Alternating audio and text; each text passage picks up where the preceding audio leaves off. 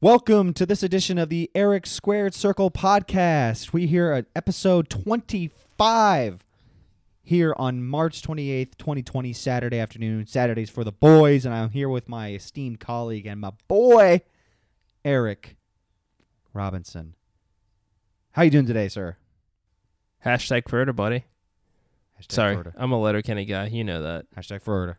I've only seen Yep. 2 episodes of Letterkenny, to be completely honest, and I Only 2? think I'm going to have to put subtitles on it. It's kind of hard to understand what they're saying. Oh, it's absolutely a must. You can't watch that show without subtitles. It's literally impossible to watch Letterkenny without subtitles. Please do not try to watch Letterkenny without subtitles if you've attempted to watch Letterkenny without subtitles. Public notice, do not watch Letterkenny without subtitles. Period. Yeah, friends don't let friends. Friends do not let friends watch Letterkenny without subtitles. But this is exciting. Again, my name is Eric Ozio with my esteemed colleague Eric Robinson here on episode 25 of the Eric Square Circle podcast. Yay.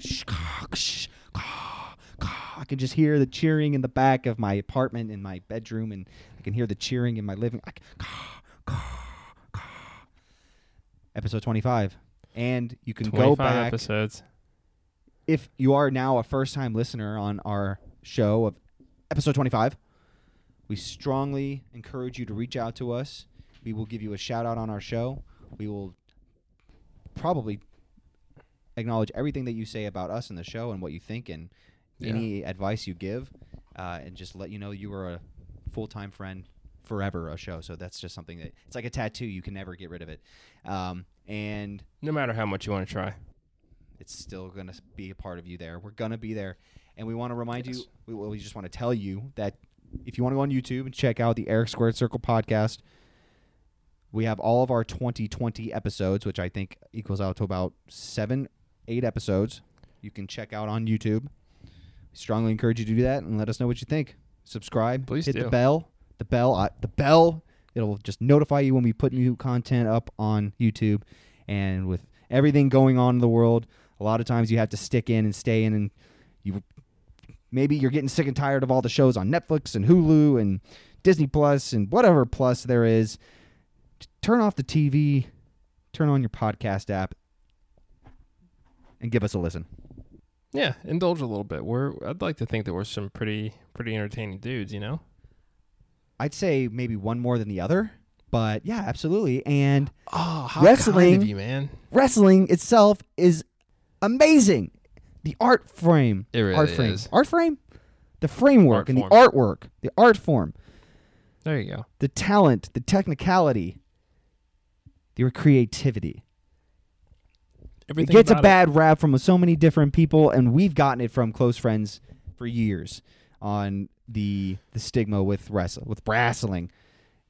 And I hate it, but at the same time, I respect their opinion because I respect other forms of entertainment just as much as they disrespect our enjoyment of wrestling. But again, look out for new content going live on Facebook more often this year, 2020. More stuff on YouTube for videos, especially for Mania season.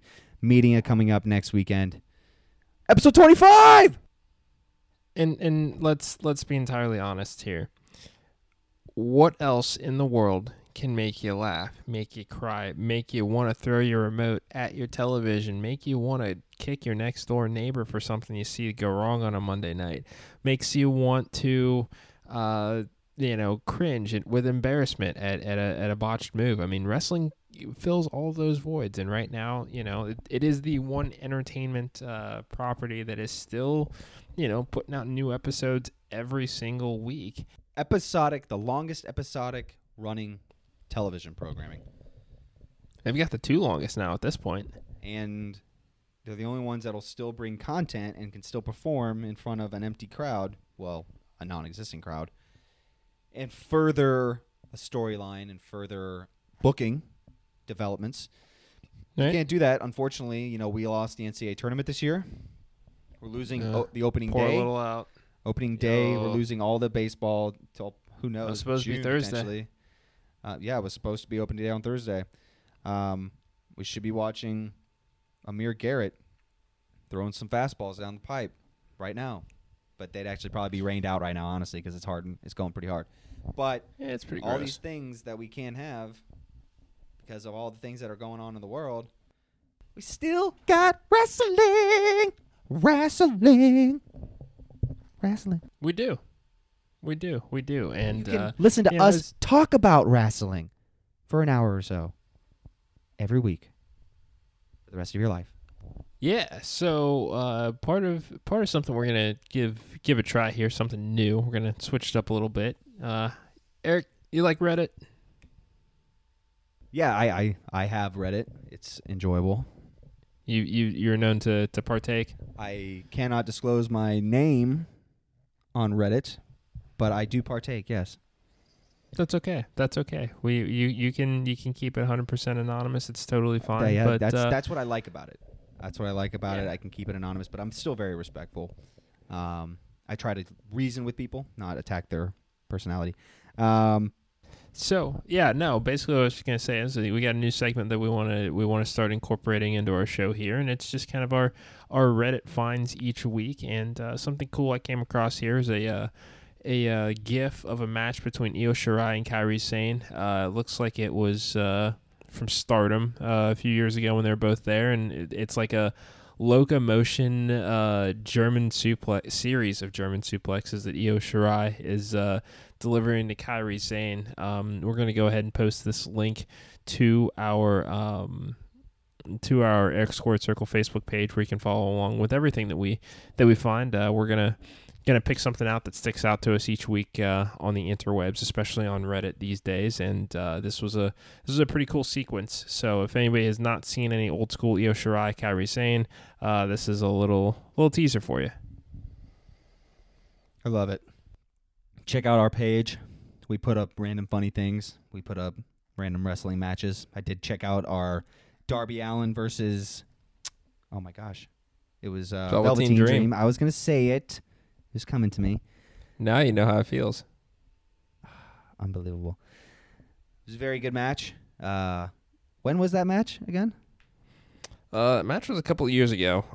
This was early on in Velveteen's NXT run. Yeah, I mean it was very much pre AEW. Just because Darby Allin was on the Vice documentary that they did on Evolve a few years back, and there is a working relationship between Evolve and WWE. So yeah, we with the Rona, continuing its rest hold and keeping us all locked up in our houses right now, we're trying to just float some matches out there every now and again for people to enjoy, especially if you're on quarantine and running out of things to organically watch. We want to help you guys out with that. And original content here. We're just a couple of guys from Southwest Ohio that love wrestling. We love a lot of other things, and we'll talk about other things, but we want to focus on wrestling. Case in point, I mean, we did give the PSA: you don't watch Letterkenny without subtitles. Exactly. I don't see why you would. I only watched the 2 episodes. It's very silly. Now I gotta say, if we're being honest, I miss our old venue. 3 Points, with the Rona, we can't get down there to enjoy the company of our favorite been almost a brewery month. staff, and I'm going nuts here. I wouldn't mind just looking silly to people in the bar. If they look at me, that's fine. I just want to drink and sit outside, maybe go get some fresh air, especially since it's so nice now. It's like the weather's actually starting to turn into spring. It's raining a bunch, but it's still warm. Went for a run this morning, just saying. I did do that. And very cool. Yeah, no, it hurt. It hurt a little, but it also felt good. It felt right. And you get those spring smells. You get those smells of spring, certain trees. Yeah. That one that smells really nasty, but you love it because spring's coming. Love that smell. And the wind is just so warm, blowing on my face. It's nice and warm out today, but I want to get out and do stuff and be outside more, but I also for me, I love to be able to be outside and enjoy the beautiful weather with people I love and people I love to spend time with, and just giving them a hug and telling them I love them. Give them a little shoulder nudge. It's the little no, things I gotta right now. distance And, myself, and I gotta yeah. be friends with this wall. Oh, hello, Mr. Wall. I won't hurt you, I promise. How you doing, buddy? Stroke the fuzzy wall. Fuzzy wall. There you Stroke go. the fuzzy wall. It's not Thank fuzzy. you. I don't have a fuzzy wall. It's just painted. It's just, yeah. I got a banner from my beloved Who Day over here. Hey guys. Yeah, stroke the Bengals banner. Stroke my Bengals banner. I love it. I pet it. I love on it. Me and this banner have gone through some He hard loves times. hard on it. We've been through some hard times together. Trust me. Well, all of us have. Yeah. But Anyway, yeah. you know. Yeah. We can talk about that another time. Maybe never. It's okay. It's okay. Buddy, we are exactly 7 days away from WrestleMania. WrestleMania. Can you believe it? They're going to make history this year. This is a legacy defining WrestleMania here. You realize that, right? Because they are going to break so many records this year that the amount of records that they break is going to be a record, okay? This is going to be they're going to set the attendance record this year. That's a given. Yeah, the attendance How many record will people? be a solid 0. Yeah, so that's one record. This is the first WrestleMania to take place over 2 nights. This is the.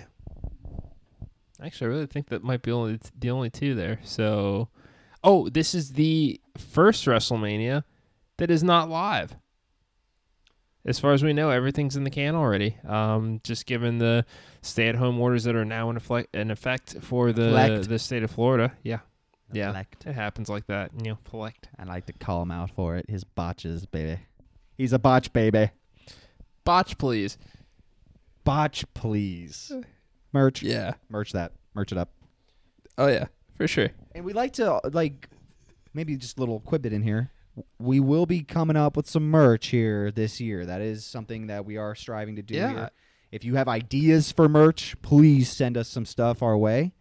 And, I know I've got a couple things on the brain right now that we're setting up to do. Oh, yeah. Get this thing rolling. We want to get merch. It's gonna be, And again, we want to, it's going to be a great year. in the essence of merch, obviously we've mentioned this on previous shows, wrestlers in the industry, indie wrestling especially, they don't have the opportunity to go get paid and do matches with everything getting shut down. Obviously, we see the big boys in WWE and AEW and Junior Japan able to continue doing shows. Get out there and get some merch. Just a shirt here or there too. It'll help out a bunch. It's funny you mentioned that, and I'm sorry I didn't mean to cut you off there. I was done. Okay, cool. Yeah. No, definitely. As far as the indies go, supporting local wrestlers. If you're not really sure where to look as far as where to get merch, I mean, I know a lot of us are kind of tuned into that. But if you're new to the world of wrestling or don't haven't necessarily ventured out to buy any merchandise yet, that's not WWE. ProWrestlingTees.com is definitely the number one spot. I mean, you're gonna find everything for AEW, definitely. New Japan, MLW, Ring of Honor. I mean, you name it. A lot of wrestlers have their pages here, and even wrestlers for promotions that you may not have heard of. I mean, even the local promotions in your town or wherever it is that you live. Like Ozio said, support them. With dates getting canceled, people are trying to find ways to continue to do what it is that they love. The Rona's got everybody in a chokehold right now, wrestling included, and hopefully we're getting back to normal sooner rather than later. But in the meantime, if you do have an ability to support, definitely do. We try to post links to merchandise and matches so that you can get to know people and see how hard these men and women work to entertain and provide a quality product, and a lot of that is by buying their merch. So if you've got the ability to do so, we are going to continue to post that information and those links on our social media. Right on, man. Everybody's feeling it, and it's now reached even your good friend Eric Ozio. I have been reached in this Rona, that you like to call it, virus. I'm sorry, buddy. Laid off from my job. So now all I do is talk about wrestling and do other stuff. I do other stuff besides that. Besides just watch and talk about wrestling. Yeah. Fall down 7 times, stand up 8, buddy. I'll be all right, man. I'll. You will. Ric Flair had to lose the championship 15 times to win it 16 times. So, and then ended up losing it a 16th time, obviously. But the point is, I will bounce back, just like all of the fantastic talent out there. This country will bounce back, and I am determined, nay, resolved, to do everything I can to make sure we can bring you this show, and I can work as hard as I can doing it and at my job when I get it back, because I will. It's nice to hear him so excited. I'm half a Bud Light yeah, in, buddy. I'm half a Bud in, so you know I'm going crazy. Is that all it takes? No, but I mean, I was joking mostly. Are you, though? I don't think he is. You tell us. Let us know your thoughts. EricSquaredCircle@gmail.com. Do you think I am drunk after one half of a Bud? That's not what I accused you of. I'm asking. That's me asking the people. I'm asking the people. Oh, okay. I'm not asking you there. I want to take that in Okay. quotations. That's to the Sure. people, to the wrestling Sure. people, or just, our family and friends. People. I'd like to think that there are people listening to our show, I like to think that too. They're out there. You're out there. Give us a shout. Yeah. Please do. Leave reviews, like, subscribe. This is what we do. This is what we're about. This is how we do it. This is how we do it. Montel would be proud. But you were thinking about something, and I love competition. I haven't had a bit of competition lately. So you got my memo. Okay, cool. So we can start this weekend. Not this weekend. Next weekend. Because we will have to do an awesome WrestleMania pre-show. Do our predictions. It's a week. WrestleMania's in a week, man. 7 days. I know. 7. I know. And we will bring you another show We'll bring you an episode here pre-show and get it out to you before the start of WrestleMania next weekend. Get a chance to listen to that. Who knows? Maybe we should just pre-tape it like everybody else is. Eric and I, me and Eric, Mr. Eric, that is, are going to have a little competition through the rest of 2020 for whatever pay-per-views we can get in 2020. So we know that we're getting WrestleMania, at least. Yes. At the Performance Center. We know we're going to get potentially All Out or something like that in an empty arena. We'll see. SummerSlam will probably still happen. We're going to do a record keeping of who has the best record of picks throughout each pay-per-view throughout the year. So it's going to be a total combined record of the pay-per-view added together on each pay-per-view throughout the year between the two hosts, Eric and Eric, with the first Eric being the best Eric. But which Eric am I talking about? You don't know. We'll find out. So, yeah, we want to do the head-to-head, becomes champion, and maybe the winner, just gets to bask in his glory, and the loser can... What do you think? Here's the thing. I have a pretty awesome prize for the winner of this competition, and I don't want to reveal it just yet. We're not ready for it. You're not ready for it. But when you are ready, you'll know. You'll know. You're just not ready right now. I'm ready. No, you're not. I know when I'm ready. It yet. I was born ready. You don't know it yet. Moving on. We will do that, and we're going to start this week when we bring you episode 26, the WrestleMania pre-show. Spectacular. We will have to start just a running Google Drive document or should we do a spreadsheet? I don't know. I'm a nerd. Dude, we Docker got spreadsheets. We got spreadsheets. Man. Spreadsheets. Yes. No, hold on. Yeah, we got Google Sheets, bro. We got Sheets, bro. We'll start that up. And again, if you have any suggestions and if you want to get in on this, and if you actually have a better record than either Eric and Eric, you probably should be doing the show instead of us because you're smarter than us and you know more than us. So please give us your take on each pay-per-view coming up. We're going to start putting it on our podcast page on Facebook. No, that's not a bad idea, E. If you know, I know that's why if I there, said it. I think that we could probably come up with some prizes or two to people that submit their predictions to us. So when it comes to pay-per-views, and who knows, maybe we'll do a drawing for a Pro Wrestling Tees gift card. How's that sound? If you like pro wrestling tees, you should definitely listen to the Eric Squared Circle podcast, baby. Yes, sir. Believe I like me, it. I mean We're gonna keep a track they're record. yeah. And honestly, if you don't start listening to our show, say maybe this summer, and we've already had a couple pay-per-views, we can take that potential overall percentage, correct percentage, winning percentage, if you will, and see if it compares with us and if it's better than ours. Honestly, let's get you hooked up. So please join in. We'll put your name down in our records. Get your picks out there and submit them for each single pay-per-view. Let's get this thing going. I want to do it. Yeah. Yeah. Oh my God, let's do it. Yeah. Moving Want on. to talk some wrestling? Let's talk a little Dark Side of the Ring. Has Oof. anybody been checking this stuff out here? I did check out, I will say, I finally did watch the first episode of the Chris Benoit Dark Side of the Ring. Okay. Very, very good. Did you watch season 1? I've only seen parts of it. I've only seen parts of Yeah. it. I've only seen that episode fully all the way through. Sure. Because I don't Okay. get the Vice channel.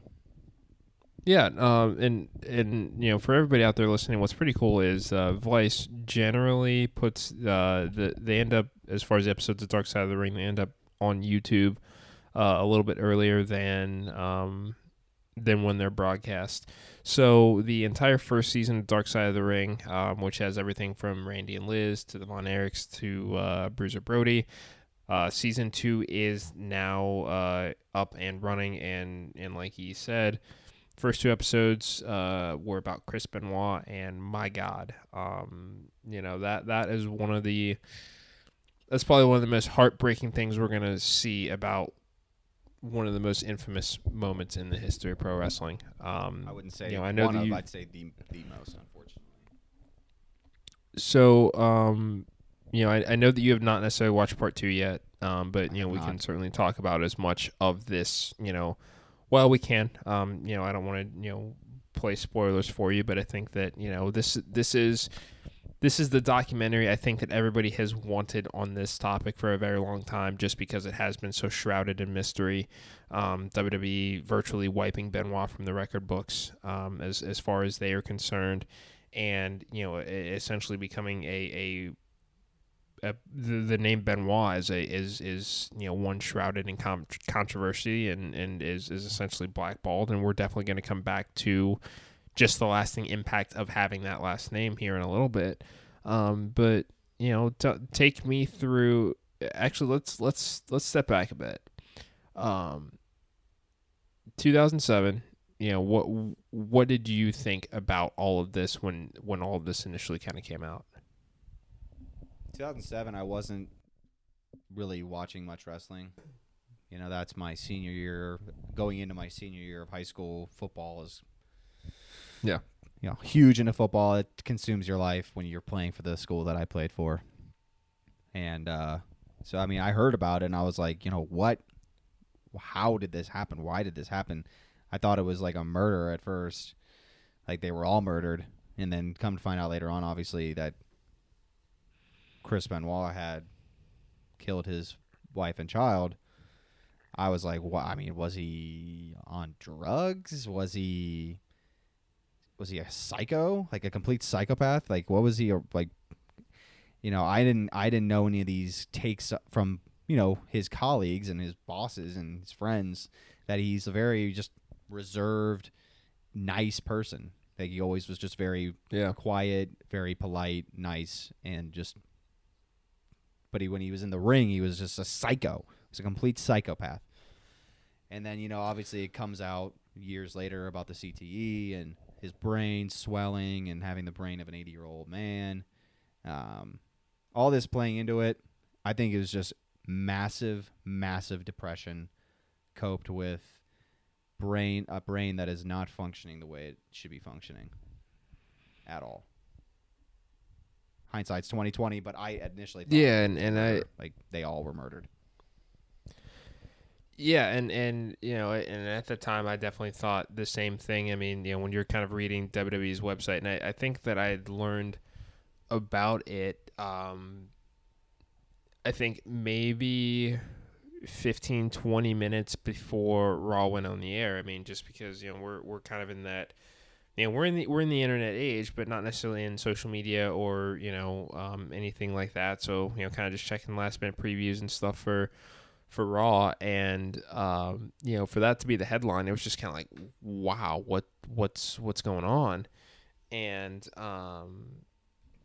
for this to be a Chris Benoit tribute show, and the fact that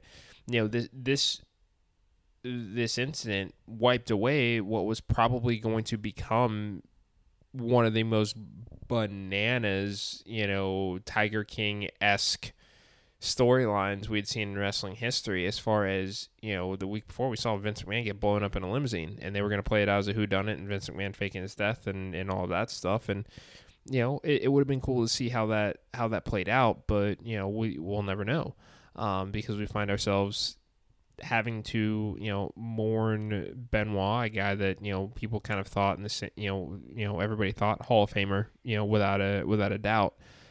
Based on everything he had done in WWE and just the sheer. We literally are only looking what he's done in the ring. Yes. We can block out everything that's happened outside of it, because other wrestlers have done bad things, and we are very aware of this as longtime wrestling fans. I mean, and the thing is, when you look at the current, he's a Hall of Famer. Hall of Fame. Yeah, if we look at the current list of Hall of Famers that have questionable things in their background, I mean. And just being perfectly objective, Jimmy Superfly Snuka and Stone Cold Steve Austin, allegedly. They can't prove it. So what's it with Stone Cold? Tell me about that. So back when he was married to Deborah, there were some issues about domestic violence, and I believe he played, if I recall correctly, played no contest on some charges, and there was no attempt to scrub Austin from the Hall of Fame or anything like that. Hulk Hogan, obviously, with the Gawker lawsuit, finding him losing his place in the Hall of Fame. I mean, it's a very because that's the thing. WWE Hall of Fame is subjective. It basically it's a marketing campaign that gets tied into their biggest show of the year. That's not to say that's not to disrespect the Hall of Fame or anything like that. And there are absolutely people that deserve, those spots. It's the highest of honors, and I'm not knocking it. It's one of my favorite parts about WrestleMania weekend. It's not shade or anything like that at all. But when it comes to the Hall of Fame, it is subjective, because there are people that should be in it based on what they've done and what they've contributed to wrestling that just aren't. And there's any variety of reasons, as to why people aren't going into the Hall of Fame. I mean, there are a couple of names that come to mind. First name is Miss Elizabeth. Second name is Owen Hart. I mean, that's if your life in wrestling is cut short under controversial circumstances, they're going to avoid it as best they can. Chris Benoit will never be a WWE Hall of Famer, as unfortunate as that is. That's for the best, because it would only be about what happened that weekend in 2007, and not about all of the awesome stuff that he did. And you think about who would introduce him, who would speak for him. David, his son. That's putting him in. He's not a great speaker. I watched his interview with Chris Van Vliet, and he gets it out. He gets his point across. But again, it's sure speaking on that kind of thing in front of that many people that knew his father way better than he did. It would be extremely difficult. And the thing is, let's say, just for the sake of this hypothetical, Benoit goes in the Hall of Fame tomorrow. He's part of the 2020 class. How many people are that would be sure to turn into pure calamity. I mean, we saw what happened to Bret Hart last year at the Hall of Fame ceremony. Yeah. And that was the first time they had tried that setup, as far as using the ring as the stage and trying to, speed it along. So if we got that from a guy, you know, and I'm not the biggest Bret Hart fan in the world by any stretch of the imagination, but you know, if we can look objectively at everything he's done in wrestling and his status as an icon in wrestling, and that can happen to him, and he hasn't been controversial in the same aspect as Chris Benoit, there'd be a field day if they ever decided that they wanted to go the route of making that induction choice. It's just not wise. You know, but with Dark Side of the Ring, and I think that, you know, and everybody's had their moments as far as watching this documentary and came away with something they didn't know about Eddie or Chris, you know, in these, you know, final years of their lives. I had no idea that Benoit, you know, was in that same hotel and came down to the hotel room, sees Eddie, and just loses it. That was one thing I just had never known. Here we are, you know, 15 years later, and I'm just so surprised that something like that had not come out before, you know? Yeah. I mean, the information in the early 2000s, the 20 ox or whatever you want to call them, it wasn't as streamlined and as fast as it is now, and especially with wrestling in particular. It's just ever since then, I feel like keep a very close look and psychological evaluation of all their talent. So it's something that hopefully is getting spurned in the butt. Because, I mean, it wasn't just Benoit going back that had issues with substance abuse and had issues mentally that were attributed partly from wrestling, that people that ended up taking their own lives are just dying young. I mean, they didn't do anything to the extent that he did, obviously. No one that I can remember murdering anybody because of what's happened to them in the ring, but mental illness is real. But and that's the thing about Benoit too, is it was not, I don't necessarily think that it's fair to call it a substance abuse issue per se. I think that for Benoit, the fact that he was found with the brain of an 85-year-old person with Alzheimer's, I mean, that's repeated blows to the head. That's years of untreated concussions. That is years of the show must go on. That's years of, and they said it in part 2 of the documentary, Harley Race invented the flying headbutt and was doing it for years, and it messed his back up. And he tried to tell Dynamite Kid, Tom Billington, you know, if you keep doing this, you're going to end up with a bad back like me. I mean, Dynamite was in a wheelchair for most of the final years of his life, and Chris Benoit, flying headbutt, and, you know, that's what happened to him. You know, the repeated blows. I mean, the WWE history used to be filled with shots of Benoit taking unprotected blows to the head. Like, I mean, think of some of just the most bananas headshots that Chris Benoit has ever taken. I watched, you know, since we're on that quarantine life, I watched the Iron Man match between Benoit and Triple H 2004. Raw, July 26th, World Heavyweight Title, 60-minute Iron Man match. And, you know, midway through the match, you know, Evolution distracting Benoit in the ring. Triple H just blasts him from behind, steel chair straight to the back of the head, neck, shoulders, and just crumbles face first. I mean, that's always one of those chair shots that just sticks out in my mind, and has, you know, essentially, you know, since his passing. It's just it's crazy. You know, what a polarizing figure Benoit became, and how, you know, people like Benoit, and probably the best thing that could have come out of this documentary is the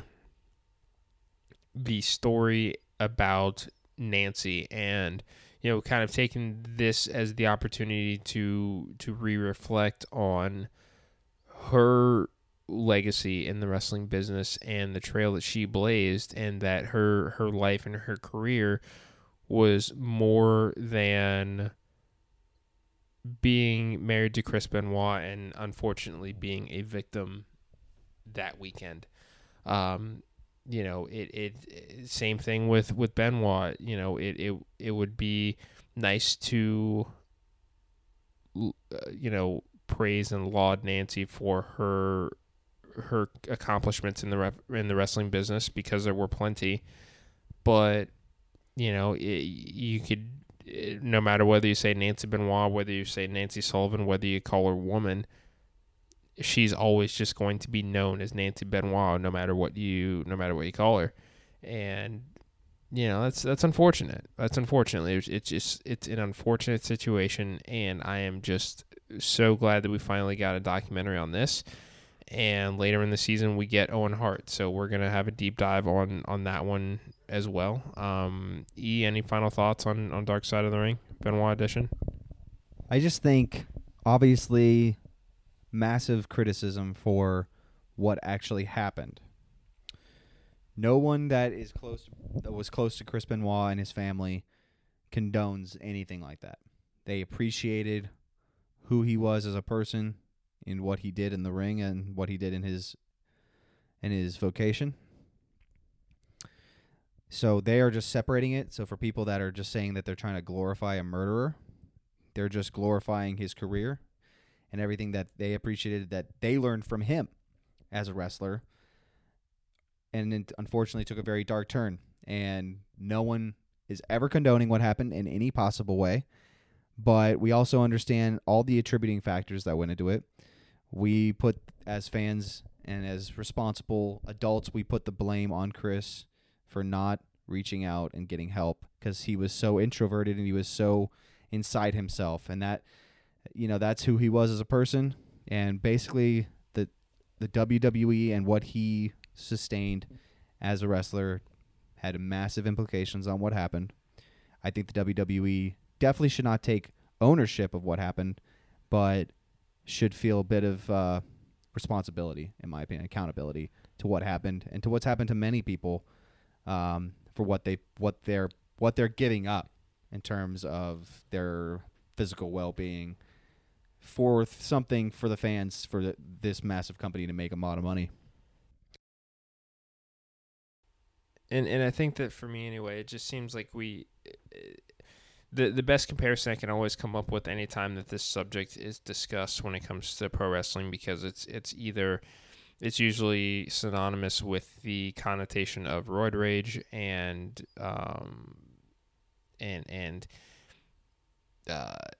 what I don't want to see and what shouldn't happen, at least just kind of if we're being objective, is WWE. Yes, I think that there should be more attention highlighted on wrestler wellness in the proper channels.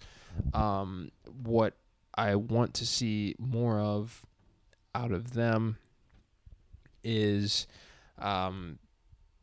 accountability. It's something that it seems like only when they are put on the spot that they go into crisis or damage control mode, and I'd like to see them be a little bit more proactive. And I think that they've definitely kind of shifted their tone over the last couple of years.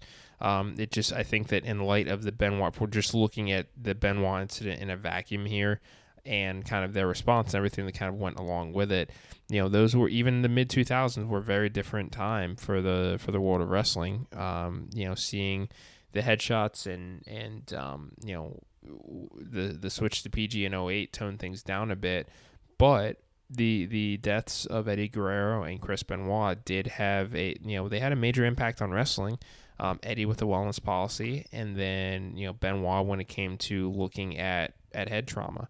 It's not something that like they said in the show. It's basically, if it was taking a chair shot to the head was like a badge of honor, you tense up and you take it.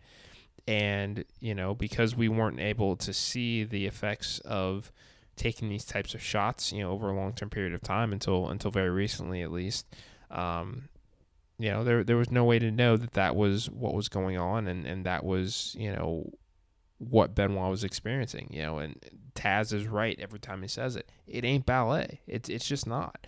It's not for the faint of heart, and for those that for those that do it, I my hat's off to them. I laud them. I applaud them. I mean, I've bumped around in the ring, and it's exhilarating, but it hurts.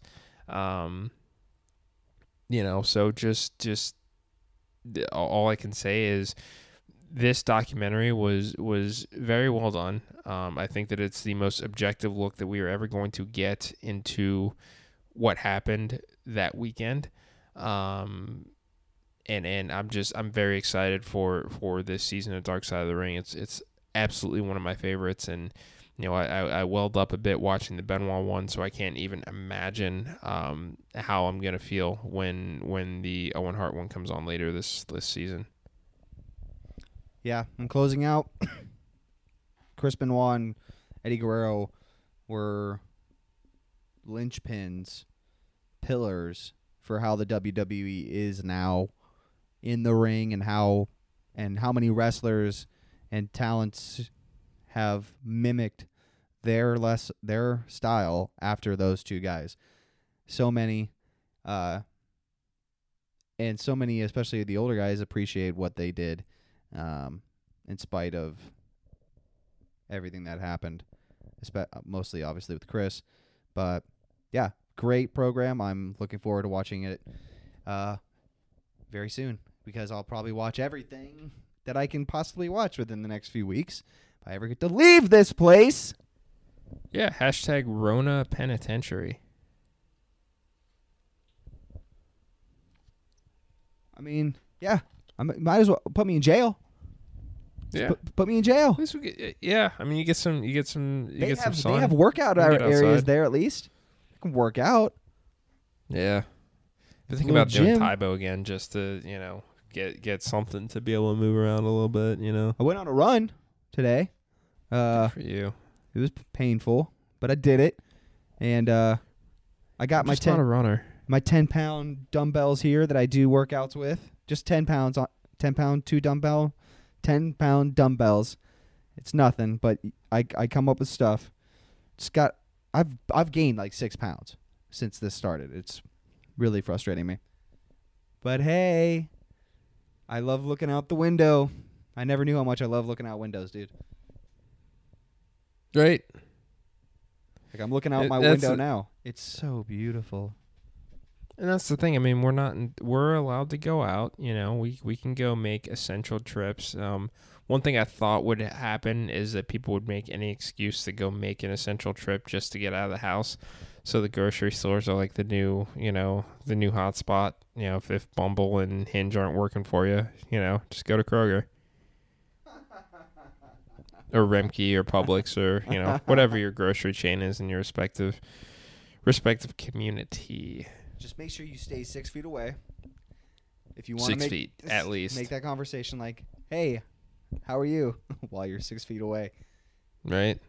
Can I help you with anything? I can't hand you anything or really reach anything for you, but I can stand Dude, did here. you watch Tiger King yet?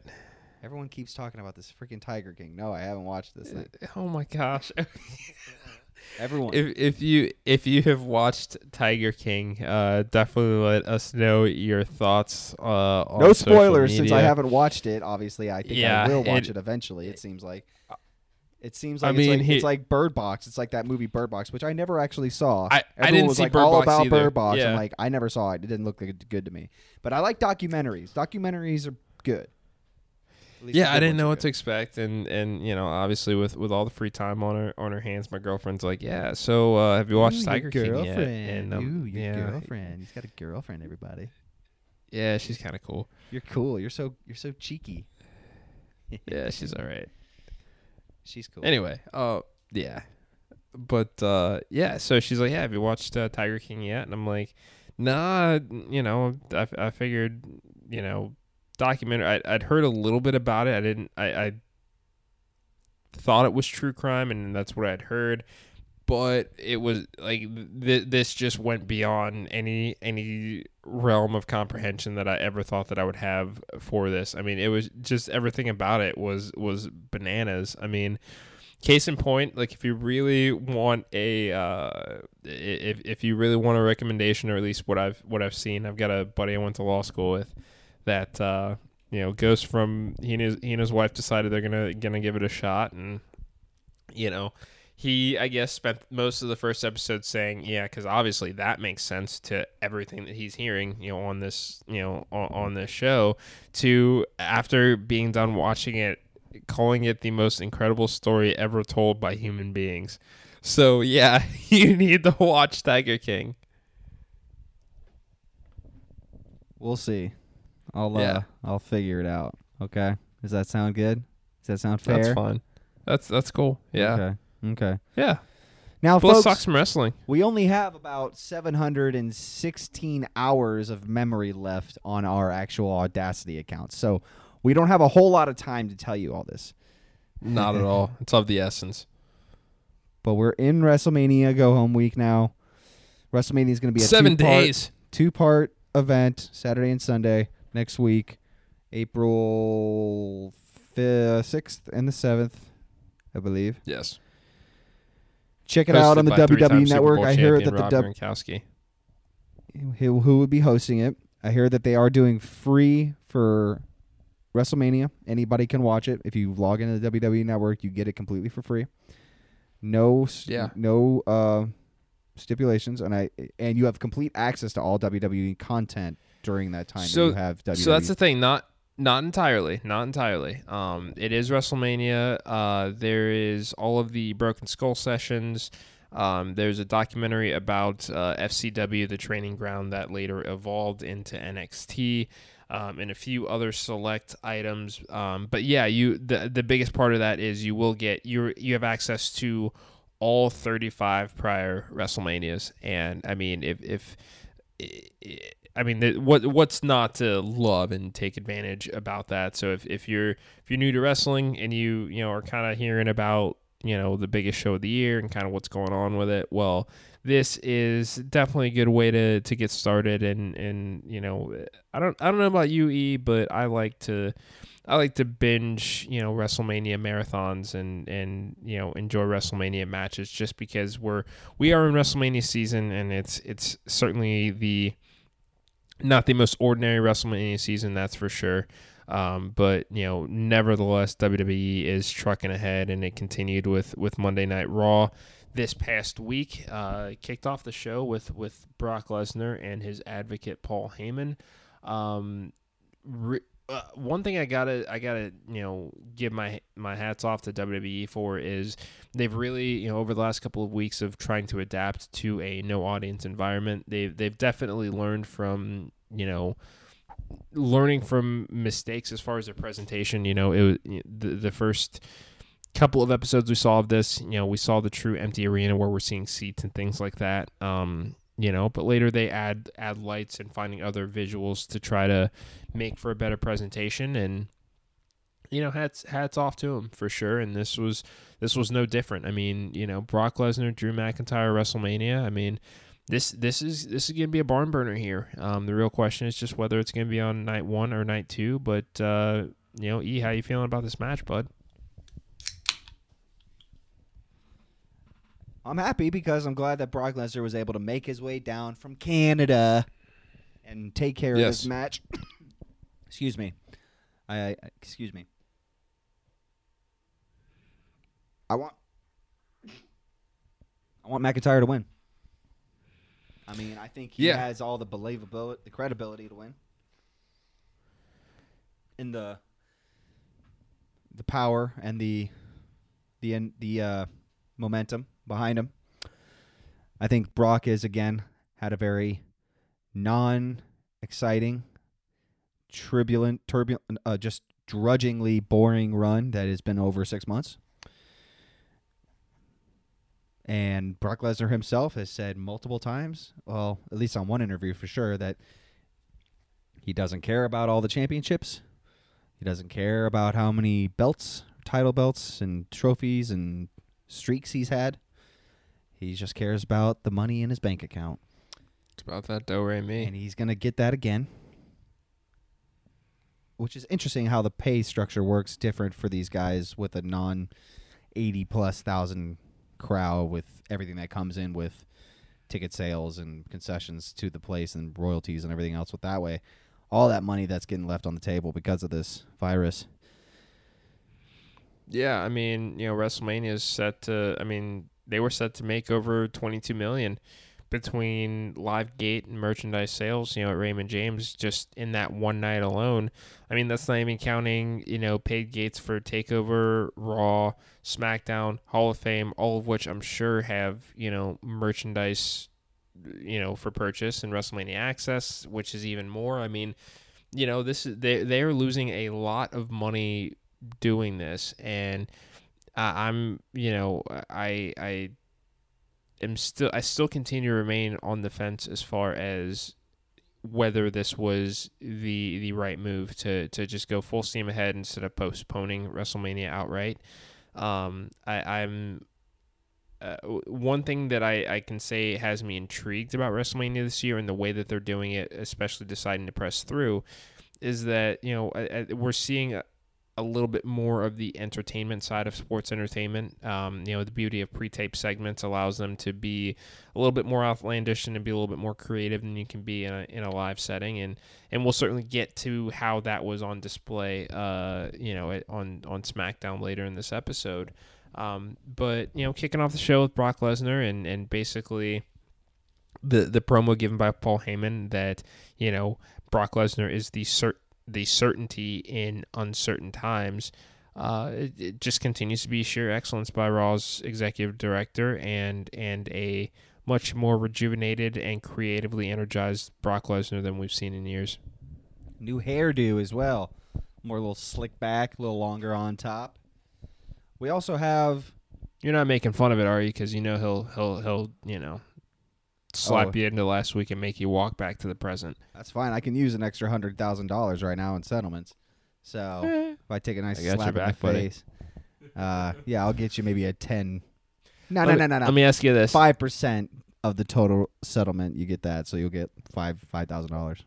Why would I get 5% of the total settlement when the lawyer's going rate is 33? Because that's what did this friends discount, podcaster discount.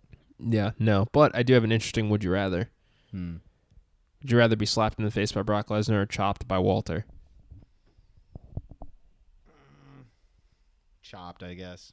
I hate getting my face touched. See, I think I'd have to go with the Lesnar slap. I'm asthmatic. Yeah, I would. I feel like Walter would collapse along. Your baby lungs. Your little baby lungs. Baby lungs in a great big world. That's little lungs, not baby lungs. Oh, yeah, little lungs in a great big world. Yeah. Little lungs in a great right. big world. Yeah. That's a reminder, everybody. Don't smoke crack. I mean cigarettes. or meth either. And if you watch Tiger King, you'll understand why. Anyway, moving on. Lord. Moving on.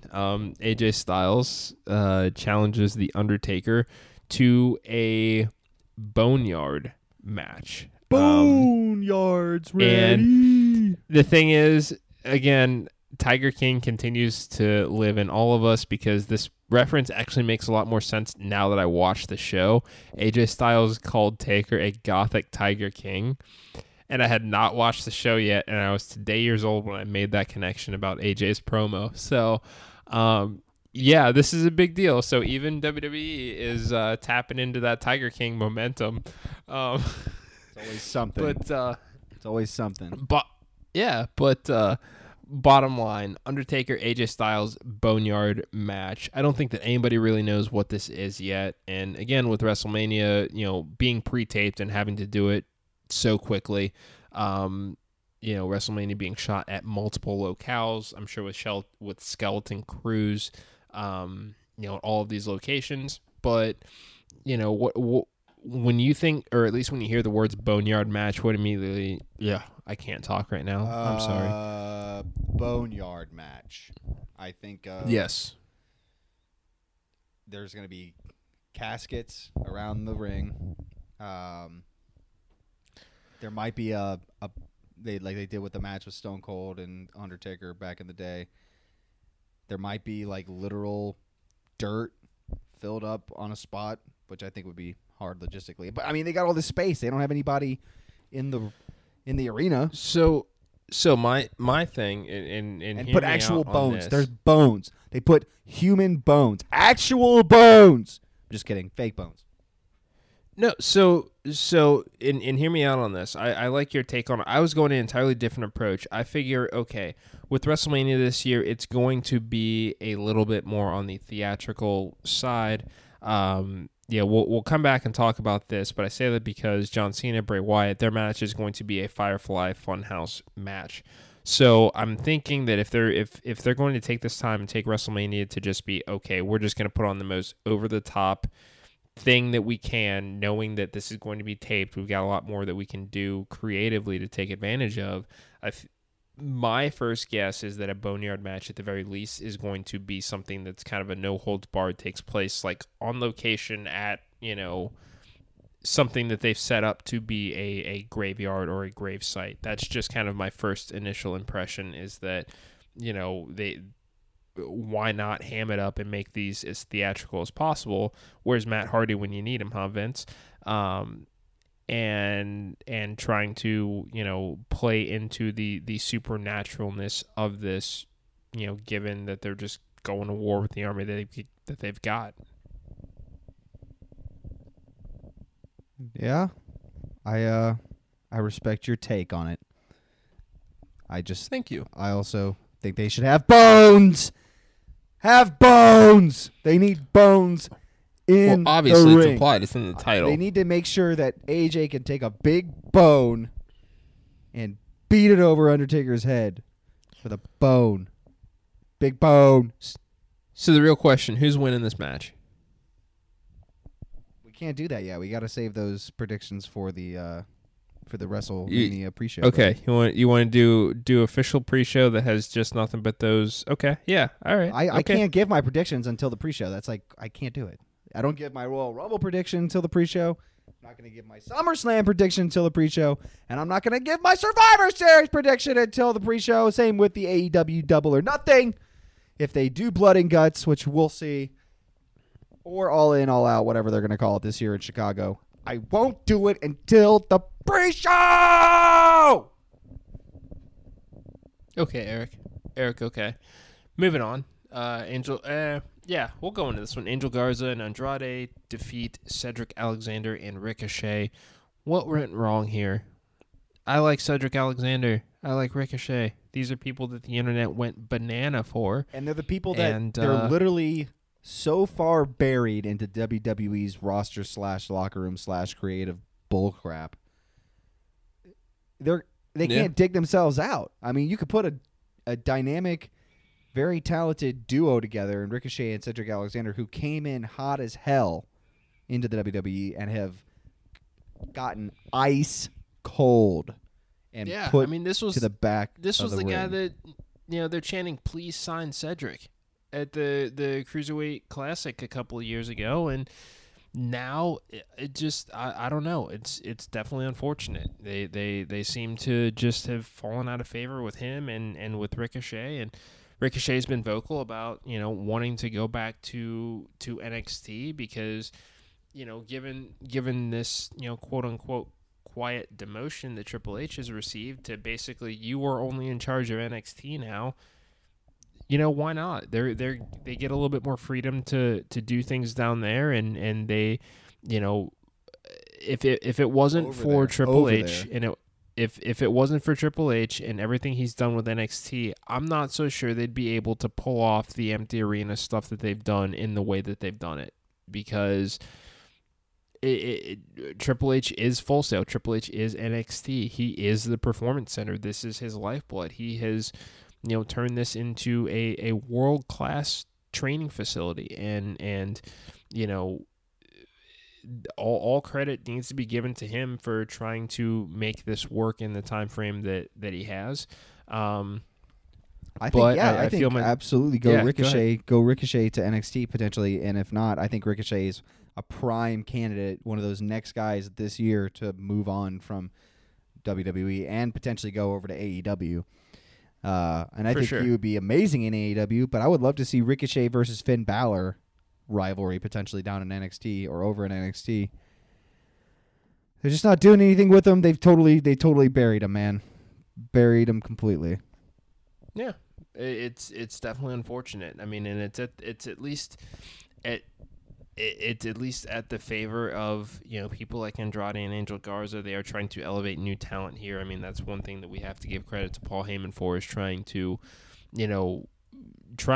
take talent that normally would not have gotten this shine in the last few years and really giving them a spotlight. One big thing, just because we are talking about this match, I mean, Andrade, United States champion. Andrade and Garza get the win, at least on Raw here. But as we're kind of looking ahead towards WrestleMania, Andrade reportedly, at least at this point from what we're hearing, is pulled from WrestleMania at this point. So we may not see a United States title match, at WrestleMania this year as part of one of the 16 or 17 matches. But he is, it's looking like he will not be at WrestleMania. We'll have to double check that and confirm that, in the days to come, but huge loss. I mean, it does not appear to be Corona related, but, still can't help but think, what a bummer to not have Andrade on a WrestleMania card. That is very unfortunate. And it doesn't seem like there's going to be a United States Championship match, but it won't be an excuse for them to push him on the pre-show, if there really can be a pre-show for what's going on this week, next weekend.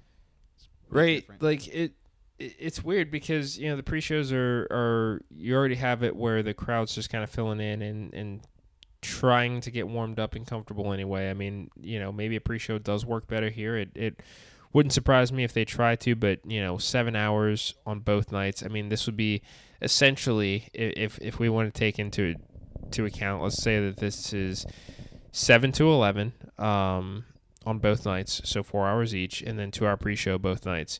We're looking at a 12-hour WrestleMania. I mean, that is bonkers. We'll see how it goes. I'm interested. That could be another record breaker. 12 hours!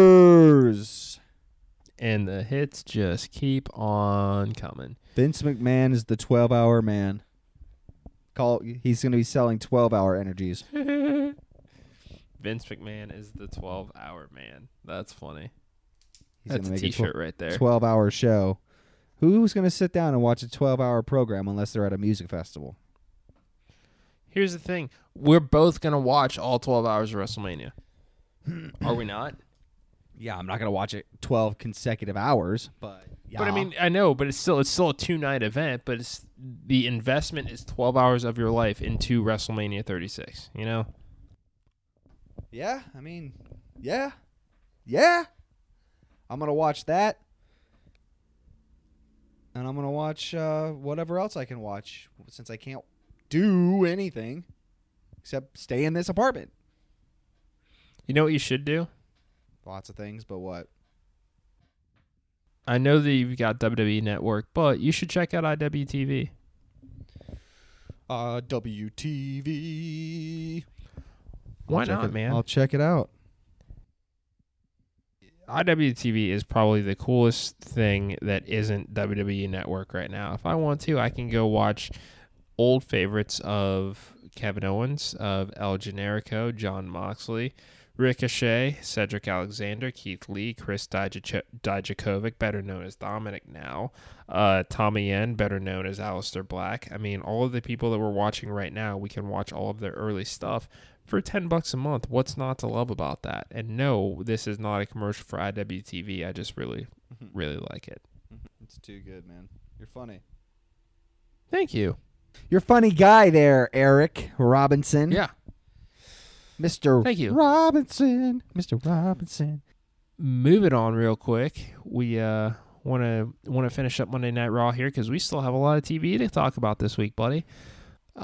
Street Profits taking on Shane Thorne and Brandon Vink. Basically, this was a match to make the Street Profits look good. Shane Thorne still making his way back up the NXT ranks now that he no longer has Nick Miller from TM61 by his side. So it looks like they're throwing him back into the tag team division, but Street Profits continue to just kill it. At this point, I'm going to check real quick because I've not heard anything as far as a Raw Tag Team title match at WrestleMania. So we're going to just pull up the card here, see what it is that we got.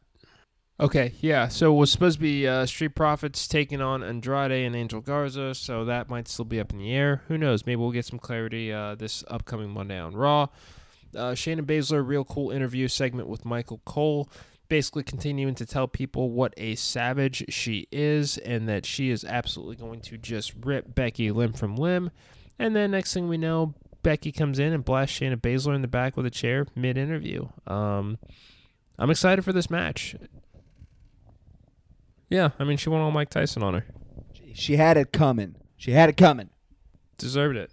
The man does not get disrespected. But to hear our actual official prediction, tune in next week for the WrestleMania pre-show. And if she does, exactly, to give the official prediction from Eric Ozio, the real prediction that you need to make sure you're keeping track of. Tune in to our next episode and 26 listen to episodes, of the Eric Squared Circle podcast. Listen to episodes 1 through 24 too, as well as the interviews. The most important prediction right here. Anyway, probably in one of the more surprising WrestleMania matchups we're going to get, we are going to see Aleister Black taking on Bobby Lashley. Yeah, I see that look on your face, and really, it's the Rowan. Okay, I may have missed this with everything that's going on. Yeah, you definitely missed this. Wasn't Bobby Lashley in a whole feud because he stole Lana from Rusev? And Rusev... how's Aleister Black coming back into this? What now? Rusev right now, his contract is coming up with WWE, and at this point... there at least is no indication on his end that he is willing to re-sign with WWE. I think that a lot of people thought that this storyline with Rusev and Lana and Bobby, throwing Liv Morgan in the mix, would keep him happy. It puts him in a prominent angle that Vince was enjoying, but as such is life when they don't have the confirmation that somebody's going to re-sign with them. They just kind of drop it and let it go. So Rusev, at least as far as most people know, is cooling out at home. But the reason that we're getting this match is because it's the coronavirus. What are two matches that usually happen at WrestleMania every single year the last couple of years without fail? Battle Royals. And those are the one match. I mean, if you're going to have wrestling matches, fine, sure. Yes. But you can't do those, at least not right now anyway. So, the fact that we're not going to get the men's and women's battle royals, they've got to be able to fill those matches and fill that time with something. So, Aleister Black, Bobby Lashley is kind of just one of those things, I'm guessing, that, they feel is a good way to do that. I mean, it's unconventional, sure, but we're in unconventional times, and they're working with what they got. This definitely is out of left field, and both of these guys, I feel like, are guys that they're trying to showcase and display right now as it is. So it's going to be interesting to see who takes the L here. That's for sure. Maybe we'll see some more build to it this upcoming Monday, but it's a little too early for me to give a prediction on this one right now. It's because you're not supposed to give a prediction until our official WrestleMania pre-show. It will be episode 26, leading up to WrestleMania this coming weekend, April 6th through the 7th. It's nice to see you so excited about the fact we made it to 25 episodes. Absolutely love it. Kevin Owens and Seth Rollins cut dueling promos on Monday Night Raw this week. What do you think? What you think? Oh, okay. I get to start this time? Are you throwing shade at me? No, not at all. Not at all. Not one bit. Just because I don't want people to think that I start everything on this show, please be my guest. But, so Seth Rollins is... I think that this is probably my favorite version of Seth Rollins that we've seen, in the last 5 years. What he's done to, shift into this cult-like leader presence as far as the switching up the ring gear, the leather jacket with the fur around it, the pulling his hair up into the man bun, the glove on the right hand, all of those things that kind of tie into the little touches and little details that make up this greater character. His promo was sheer genius here last week, if you ask me, because he basically calls himself the foundation of NXT. He being in FCW, that was the catalyst for developing the Performance Center, and if it wasn't for him being part of that class that was part of the inaugural non-competition NXT, we probably wouldn't see the push for people on the indies that we'd seen for so long, and we probably wouldn't have Kevin Owens and Sami Zayn and Shinsuke Nakamura and Samoa Joe and Finn Balor here in NXT and in WWE if it wasn't for the Performance Center and everything that was built on the backs of a guy like Seth Rollins. And for him to become this just altruistically self-serving, cult-like presence is some of the it's just, it works for him. It's brilliant. He's kind of, he it's almost like he's gone off of the deep end, and it's just so believable. That's just me. What do you think?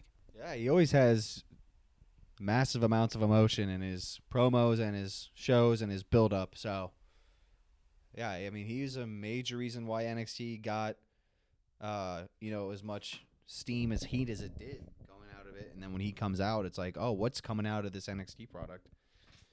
A lot of great things still. So, yeah.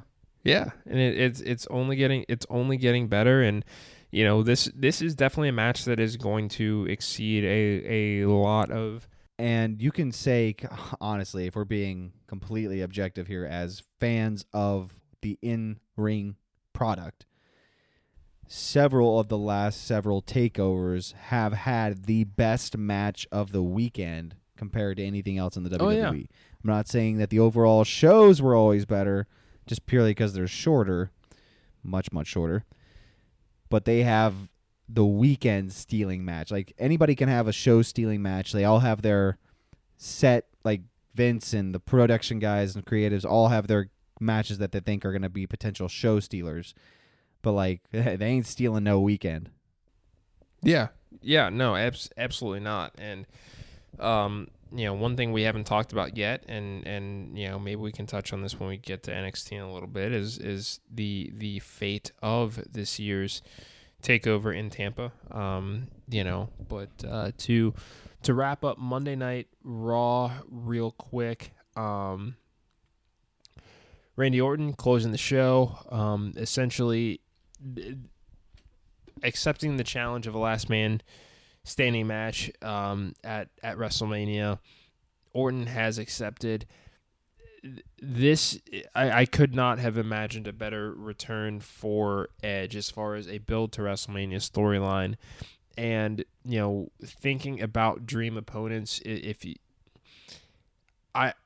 Randy would have been on this list somewhere for sure, but I don't necessarily know that he would have been my first choice as far as a feud. But now that he has, everything that they've done with it has just been spectacular. The inclusion of Beth Phoenix and using the final dates on Matt Hardy's contract to kind of drive this story further along either. I mean, that speaks volumes as well, given the history between Matt Hardy and Edge. And I mean, obviously, time heals all wounds. They're good.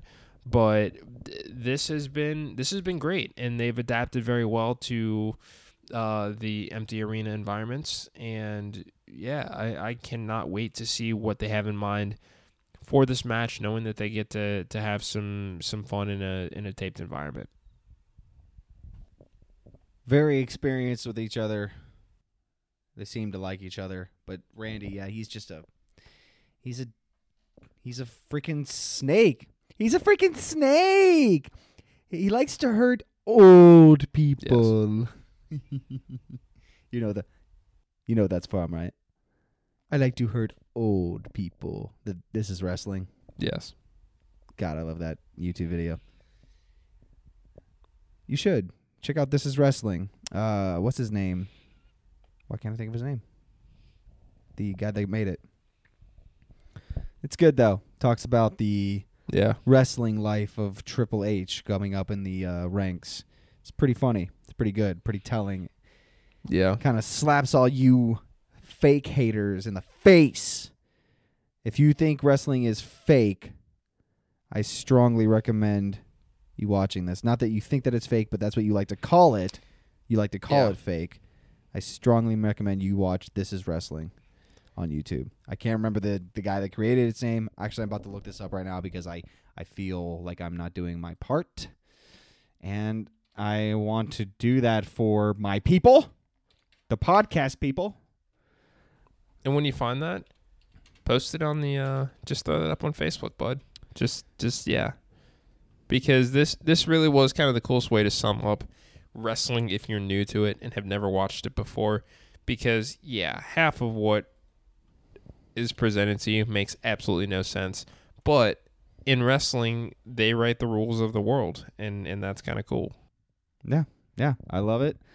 It's not the same as other entertainments, but it's also very similar. It is. You know what? There were a couple of things this week that were supposed to happen this week. One of them was opening day in Cincinnati. I'm a little sad. I found it. And I am sad. I am sad that I can't start watching the pennant race for my Reds to go and win the World Series this year because I think they will, knock on wood. Anyways, I misquote myself. Let me go back. We're going back. It's called Wrestling Isn't Wrestling by Max Landis. It's about a 25-minute video on the wrestling life of one Hunter Hurst. Helmsley. Hunter. Yeah. Hunter Hurst Helmsley. I know that. I just can't talk right now. It's really good. And again, if you're one of those people that hates wrestling or just laughs at it and thinks it's absolutely ridiculous, I know you're out there. There's many of you out there, and if you're somehow listening to us right now, we're strongly encouraging you to watch this YouTube video. Currently has It's a lot of views. 3.5 million views. Let's bump those numbers up a little bit. That's a rookie number, so let's get them up. It's a lot of views, but let's get them up. Let's get up a few more views. It's a lot of views for a 25-minute video. I'll just say that. Very good, though. Very funny. Check it out. You know what else was supposed to happen this week? What? Blood and Guts. Blood and guts. I wanted some blood and guts. I wanted to Right. see Dean Ambrose defend his AEW championship for the first time. Yeah, and I was ready to see the old school Games of War cage make its return with the roof and everything. Yeah. That's what I'm having a hard time. I want to be entertained. Want to be entertained. And you know what? I'd like to think that Tony Khan and company did a pretty good job of that this week. What do you say? Yeah. It's a pretty good show. What'd you think? I mean, you know what? Actually, I'm going to put you on the spot here. So far, we have seen several weeks of empty arena shows between both of the major North American promotions. Who's doing it better right now, AEW or WWE?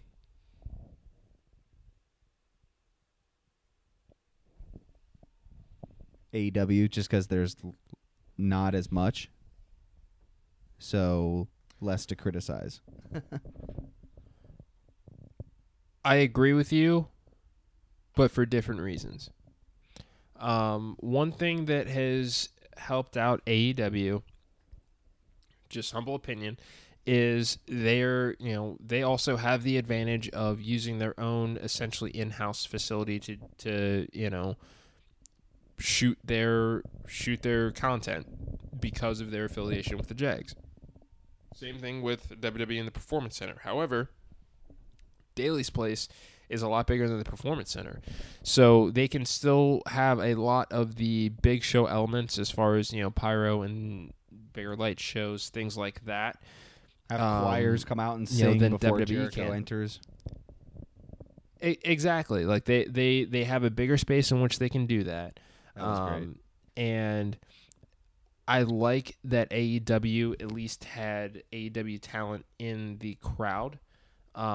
Just because it gives you a little bit of something, and it's basically vignettes going on all around the ring, and that's a great way to just get additional content and really kind of stretching and making the most of the time in which you're taping your shows. WWE, I credit them for kind of looking at their own individual setup and finding tweaks to make it work, because just looking at empty arena wasn't doing it, and switching the positioning of the hard cam as well, to draw away from the fact that it's empty arena. We know it. We don't want to be reminded of it. But they've started adding the light towers where the crowd would be, to try to create different visuals as well.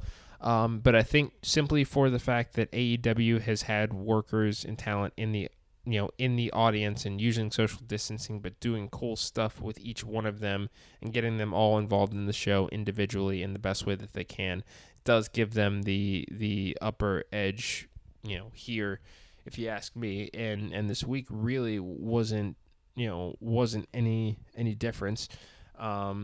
We had Cody and Jimmy Havoc. And great match. Cody continues to just be the ultimate babyface that the world wants him to be. He's He's a good brother. He's a good brother. But this match where he goes over Jimmy Havoc, I mean, it's really more to tease the impending match between him and Lance Archer with Jake, at ringside. So, what do you think about the Jake the Snake Lance Archer pairing, bud? I don't know. I don't really have a opinion on it at this point. It's kind of just happening, but it's nice to see Jake the Snake out and promoting, and I feel like living. I was kind of maybe a little underwhelmed by who he was pushing, but maybe it can be a start of. Do you think it was going to be Brody Lee? Yeah, I thought it was potentially going to be Brody Lee, but Brody Lee is the exalted one. He's the leader of the Dark Order, so. And we'll come back to what he did later in the night. That's cool, and I'm just happy to see Jake the Snake doing stuff about talking mad crap, pushing somebody, getting his name out there that way. Hopefully, he'll represent other people, and it'll lead to a fulfilling ringside career. For sure. And I know that a lot of people are worried about, okay, well, is, getting back into the world of wrestling, even in this limited capacity where you're not taking bumps, not doing any of that, what is that going to do for his substance abuse and his sobriety and all of the things that have, plagued him over the years. And, I think that, with the sheer amount of support of people that he has in AEW, the connections there. I mean, especially I would have to imagine Cody plays a big part in this, because we do see a lot of people that have ties to Jake's heyday, and I think that they that's a locker room that's going to look out for and support each other, and I don't see them letting him fail.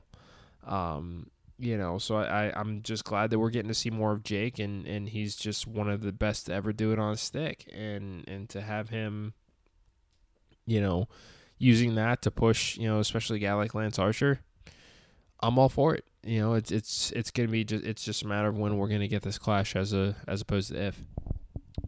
We had Damascus Hardy turn up to face Le Champion, Chris Jericho. Give me your thoughts. Yes.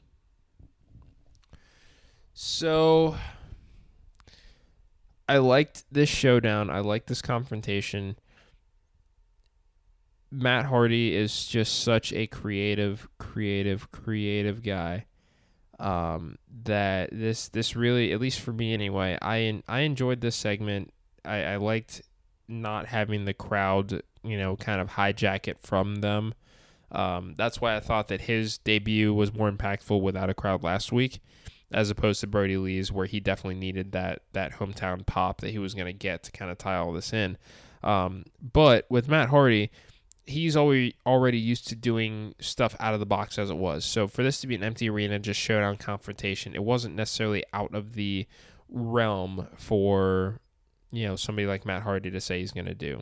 I think that the one thing that was just absolutely cheesy, and there was really going to be no way of getting around it, was the transportation, or not transportation, but I guess transportation is a better word. Kind of hopping from top of the arena down to different rows until he found himself in the ring. I mean, it's clear that was taped. That's one of those little things I guess I should suspend reality on, but it looked cheesy.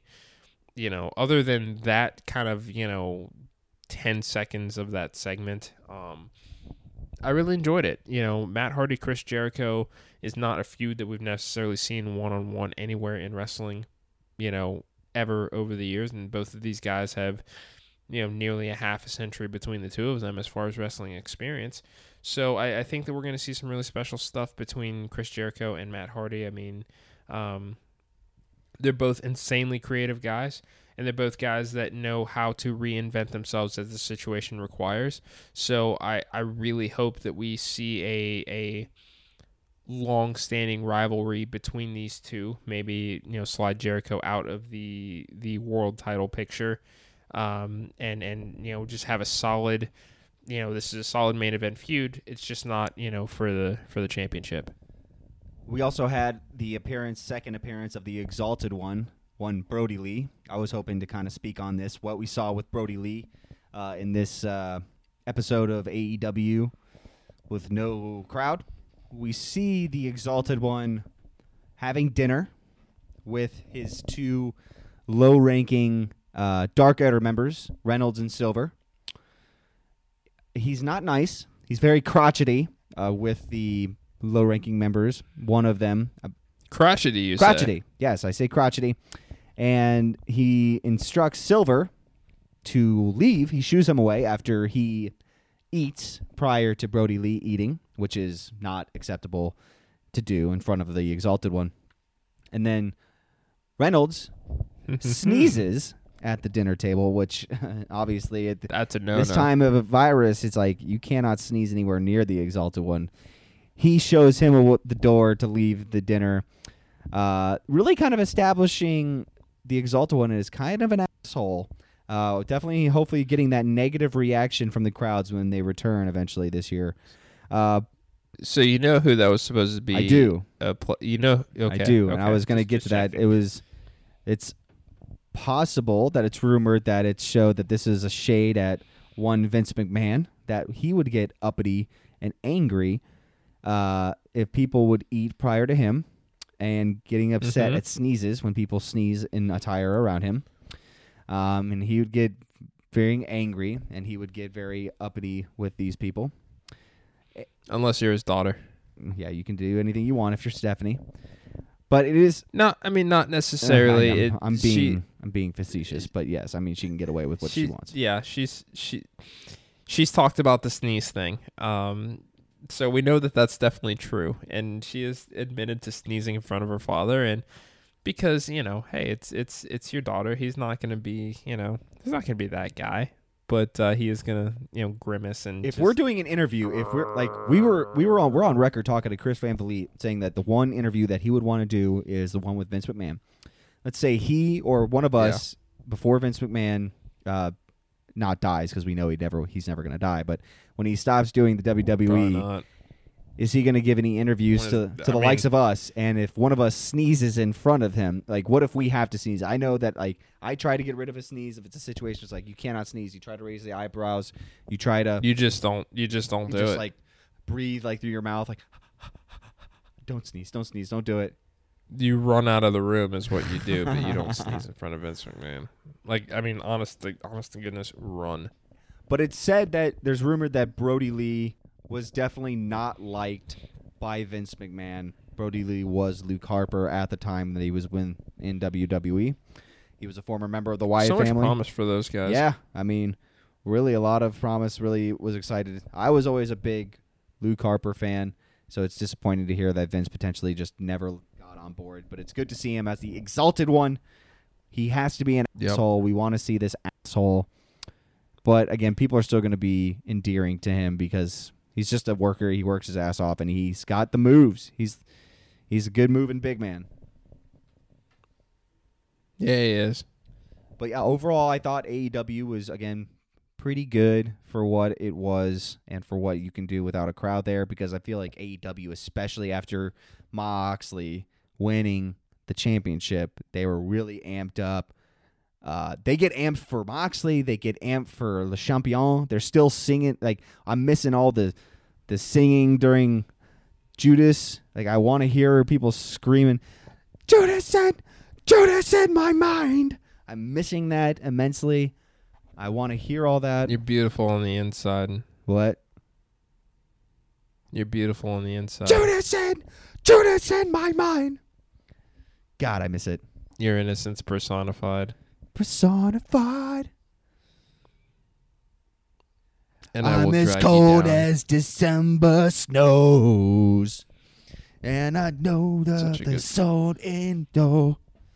And then you drag me down and drag me out. Right up. God, I love it. It's so good.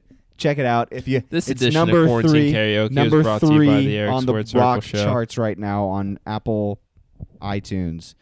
Judas by Numero Fozzy. Trace, you say? It was at least like 3 weeks ago. I don't know if it still is, but it was on the rock charts for him. playing it. It's an excellent song. It's his entrance music. Gets the whole crowd going. It's is. great. It's good stuff. Boom, boom, bum, bum, bum, bum, bum, bum. It's just hits it. I love it. I love you, Chris Jericho. Yeah, buddy.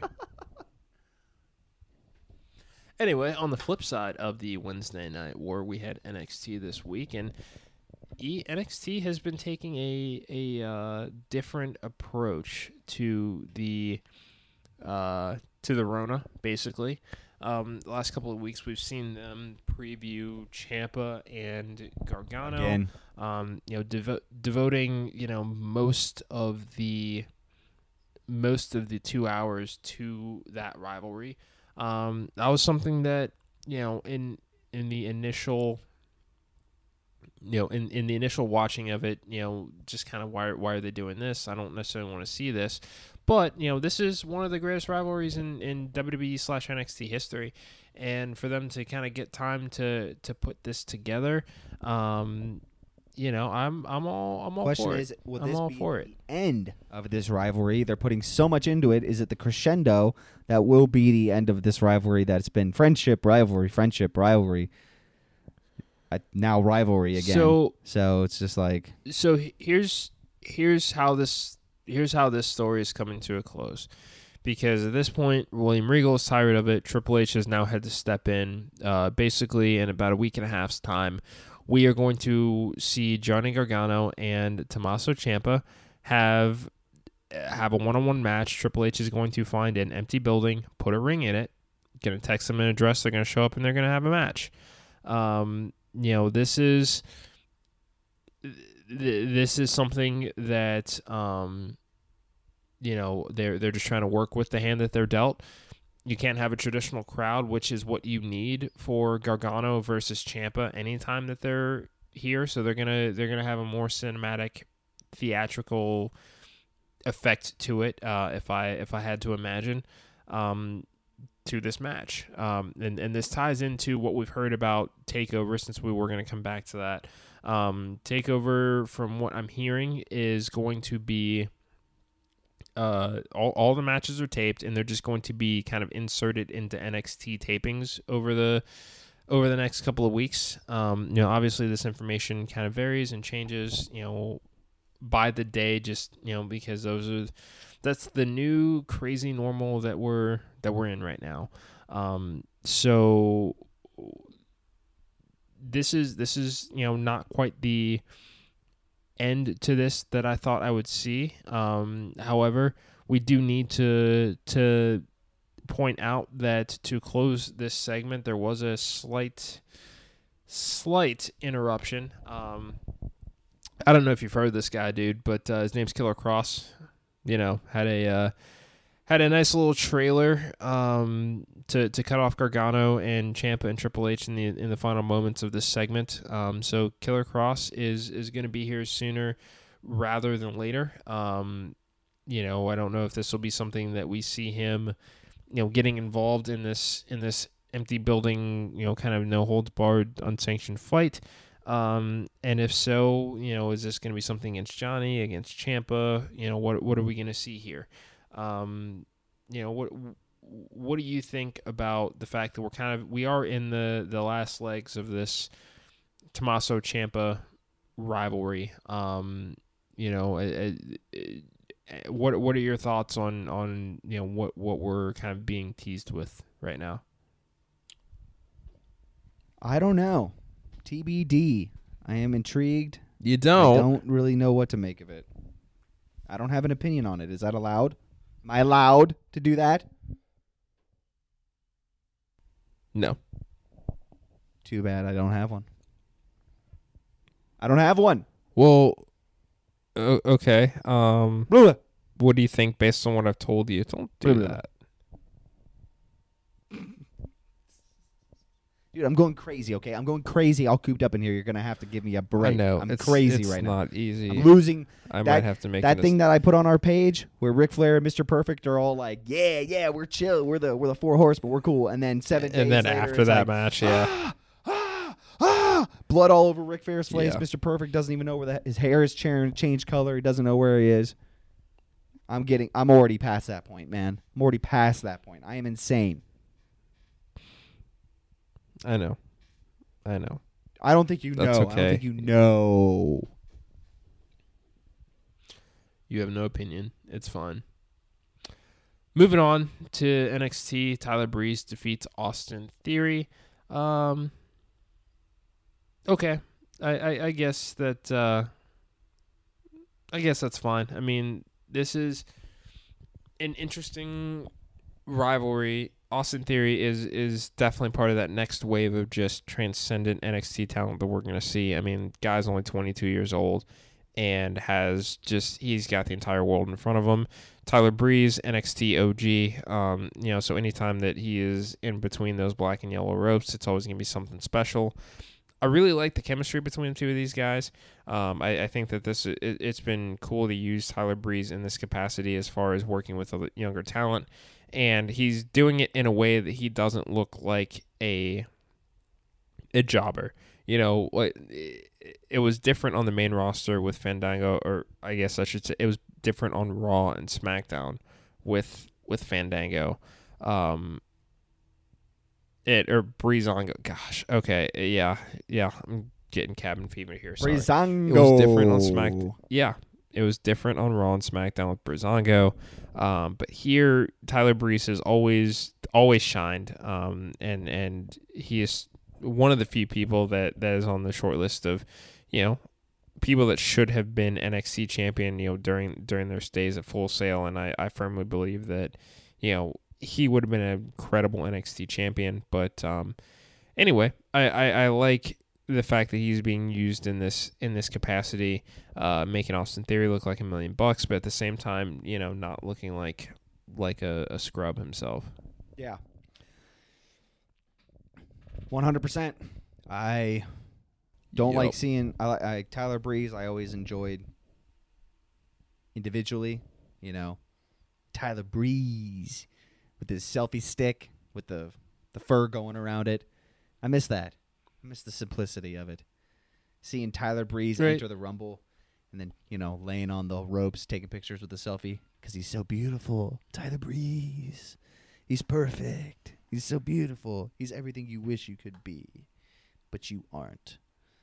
You need to deal with that. Yeah. Bet you didn't expect that. Anyway, moving on. Didn't expect that now, did No. you? Did you? I didn't. You always keep me on my toesy. Right on. Right on. Moving on. Malcolm Bivens has finally made his NXT debut, managing a new tag team that had a run-in with the Matt Riddle, one half of the Broserweights, I should say. Broserweights. I mean, from kind of the initial looks of them, they're a big bruiser tag team, very reminiscent of, 3-minute warning, Wild Samoans, just kind of that big burly tag team. It's cool just because, I don't know if you play any NXT Supercard E, but I've had a Malcolm Bivens card for a while and have not known who this guy was. So it'll be interesting to see kind of how he finds himself, making his way into the fold, going forward. They just did. And it's cool to see that, managers are coming back. They did some work on Riddle. I mean, he fought back for a bit. They really did. But they're just beating on him. Boots, punch in the face. Yeah. And, of course, barefoot Riddle. He's just, he's just getting beat around by these guys. This new tag team. Yeah. Malcolm Bivens. That's the name of this team. Bivens. Malcolm Bivens. Yeah. Think Bell Biv DeVoe. Malcolm Bivens is the name of this team. No, that's the name of their manager. Oh. Interesting. Yeah. There.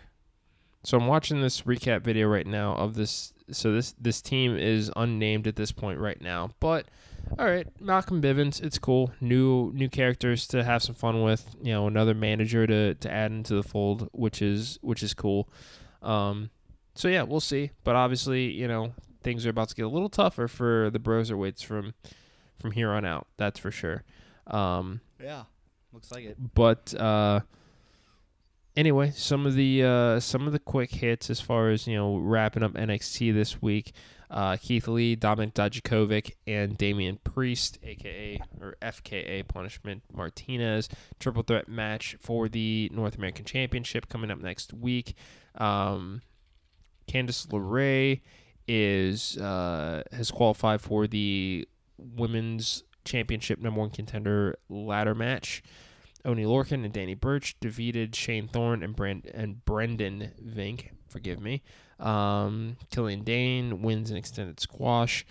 Cameron Grimes defeating Tony Nese. It just seems different. NXT is definitely making the best of the current situation, much like everybody else really is. But it just seems like they're not firing on all cylinders like they used to anyway, when it comes to how their shows used to run with full crowds on Thursdays or on Wednesdays. Am I crazy in that sentiment, or what do you think, bud? No, I don't think you're crazy. Thank you. I think you're a little crazy here and there, but not on that.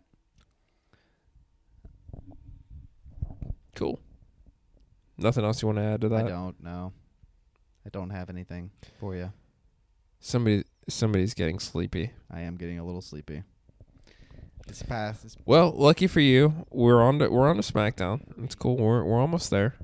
And I think that this is clocking in at a pretty lengthy podcast for us. We're at about hour and 45 minutes at this point. This is definitely one of the longest ones we've done. But hey, what else do we have? We're to do? bored. We're bored. Okay. God damn. Yeah.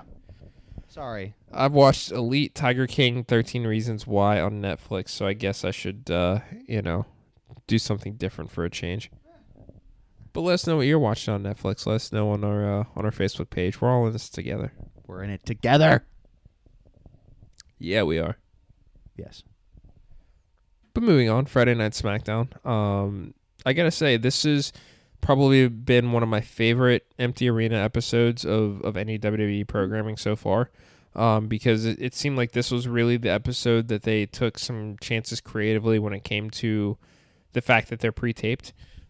First things first, Sasha and Bayley come out to kick off the show. We see the seeds being sown for a Sasha Banks babyface turn, and looking hesitant to kind of co-sign some of the stuff that Bayley is saying just before being interrupted. I would hope, my ultimate hope here is that we will finally see this be the beginning of the Bayley versus Sasha storyline that we've wanted for the last 5 years to take place at SummerSlam. There's no reason for these two to not have that opportunity to tell that kind of story. We've seen babyface Bayley heel Sasha before. Let's see them flip the script here and see how they do it. On a Big Four pay-per-view. What are your thoughts? Yeah, I mean, Becky's not a part of it really anymore, and Bayley and Sasha have always had this friendship, and they were the first tag team women's champions. Let's get some. We've had some mean Sasha for a while. Let's get some nice Sasha going for us right now. Yeah, and the thing is, this heel turn that she's done, it's really been underwhelming since she made her return. That was kind of the initial pop there, but it seems like it's only kind of gone downhill more or less. And I really kind of thought that Bayley and Sasha would just kind of become this white hot heel tag team, but we really haven't even seen that, and I just don't think it's resonated. But I think that right now, as far as between the two of them, Bayley is playing the better heel. Let her have that role. Let them work their match at SummerSlam, and give people what they've finally wanted to see for the last 5 years, and what we know they can deliver on that, on a stage like that, if given the proper time. Absolutely. We also had Drew Gulak defeating Shinsuke Nakamura in a one-on-one match after a jackknife pin. Decent match. Yeah, you don't see that very It's often. an interesting little nugget you have there. Just feathering the cap for Mr. Gulak. Gulak. Can I just say how much I've enjoyed Daniel Bryan wanting to work with people that may not normally get the extended television time that they have. Using Rowan as his heater. Now the unlikely partnership with Drew Gulak. This is just textbook Daniel Bryan, and he's just a true student of the game, and I'm loving everything that he's doing right now. I mean, I enjoyed the matches with Daniel Bryan and Drew Gulak going one-on-one. However, I think that using them as a team right now to build a really cool WrestleMania angle has been something. That's for sure. And Gulak's always been a heck of a talent and a heck of a hand, and I'm glad to see that he's getting the rub of working with a 4-time world champion. He deserves it. Yes, he does. You all right there? Just a tickle in my throat.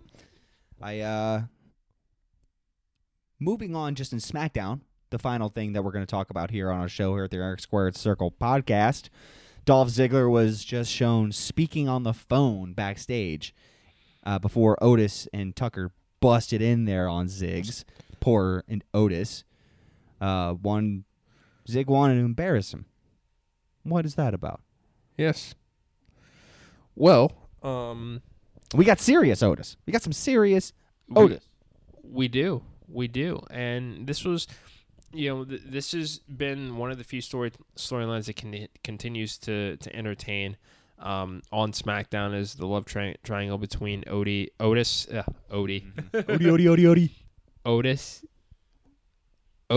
Mandy, and Dolph. Just because we are getting real drama, we're getting a real 3-act structure, more or less, out of this story. And with Mandy finally showing some compassion for Otis and everything that he has done for her, and basically saying, you need to lay off of him. I think that we're gonna see Dolph finally get his comeuppance here. I don't see a reason why Otis should not walk away the victor in this story with the girl. Why In a not? match. You know, let's have some fun with it. You know, I mean, he's just Dolph is expendable at this point when it comes to determining who goes over and who doesn't at at this point, WrestleMania. Dolph They've should basically already made that had- clear. I think at this point, Dolph has basically committed himself just to being a guy that puts other people over, because he has no desire to like build his brand and his creative outside of the WWE, who clearly has no interest in pushing him in any direction that would be mainstream. Well, that's the thing. He does. I mean, he's got the stand-up career, and Right, he's I'm got talking in terms of wrestling specifically. Yeah. I mean, I don't know. We're never gonna get the real answer on what goes through somebody's head when they decide whether or not to re-sign with WWE. But he's definitely one of the more perplexing cases in wrestling, to say the least. Yeah. And yeah, we saw just to we saw the new Turd song. We heard the new Turd song by Elias talking about King Corbin, still the king. Great song. Yeah. Is top of the charts. Top of the charts. Top of the charts. Yeah.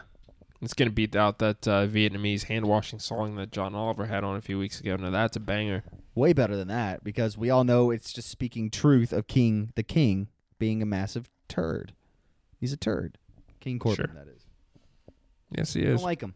We're moving on. Yes, he is. One of my favorites, if not still my favorite, Alexa. No, we can't move on from this one real quick, man. Why? No. It's talking about a turd. Be- It's a turd. Yeah, no, but did you not see the end of the segment?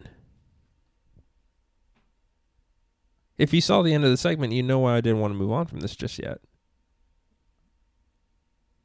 Well, he knocked. Do you remember the end of the knocked segment? Elias off the elevated stage. And he Yes, was thank showing you. him That's the kind of a big deal. Did he yeah. get up? That's kind of a big deal, Leah. And the thing is, ladies and gentlemen, he's looking at the notes right in front of him as far as the show, and it says, clearly, if we're going to break the fourth wall here, WWE using no audience to their advantage to pull off more entertaining elements. That's what we saw here. I mean, yeah, it's obvious that, Elias, fell, landed on a crash pad or something, but I just really liked that this was this was an attempt to bring a little bit more entertainment into it, because you've got to work on the fly. You can't do your traditional show knowing that you got an audience that you need to keep busy and productive between segments on live TV. So that was just really cool.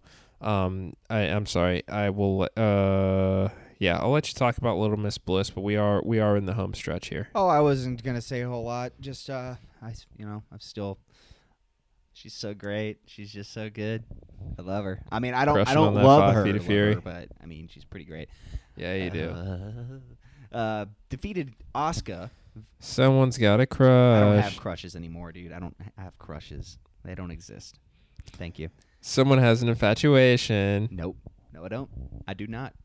I admire her from afar. Nikki Cross was on commentary for that match, Okay. and she made Michael Cole a little uncomfortable, it seemed like. Just wild and all kinds of out, yeah. She seems to be good at that. Even I kind of felt like, yeah, you should be social distancing at least a little bit, but Was that the joke that she was trying to convey? That it's a joke? I just don't think we should be joking I about don't- this stuff right now. Not yet. I definitely want to joke about it, but Yeah. people are going to freak out. yeah, because I mean, people are already kind of criticizing WWE for, oh, they're still gonna have WrestleMania. Like, why are they doing that? They're putting people at stake.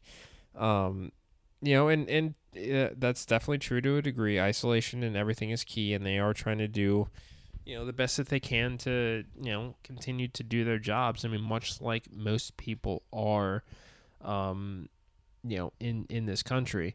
I think that, I wouldn't have been too big on the hugging and being part of it unless, they were totally comfortable with it. And we see WWE kind of, taking pot shots and poking fun at things that, are mainstream right now. And of course, this is no different. I don't think that I would have done it just yet. That's just me.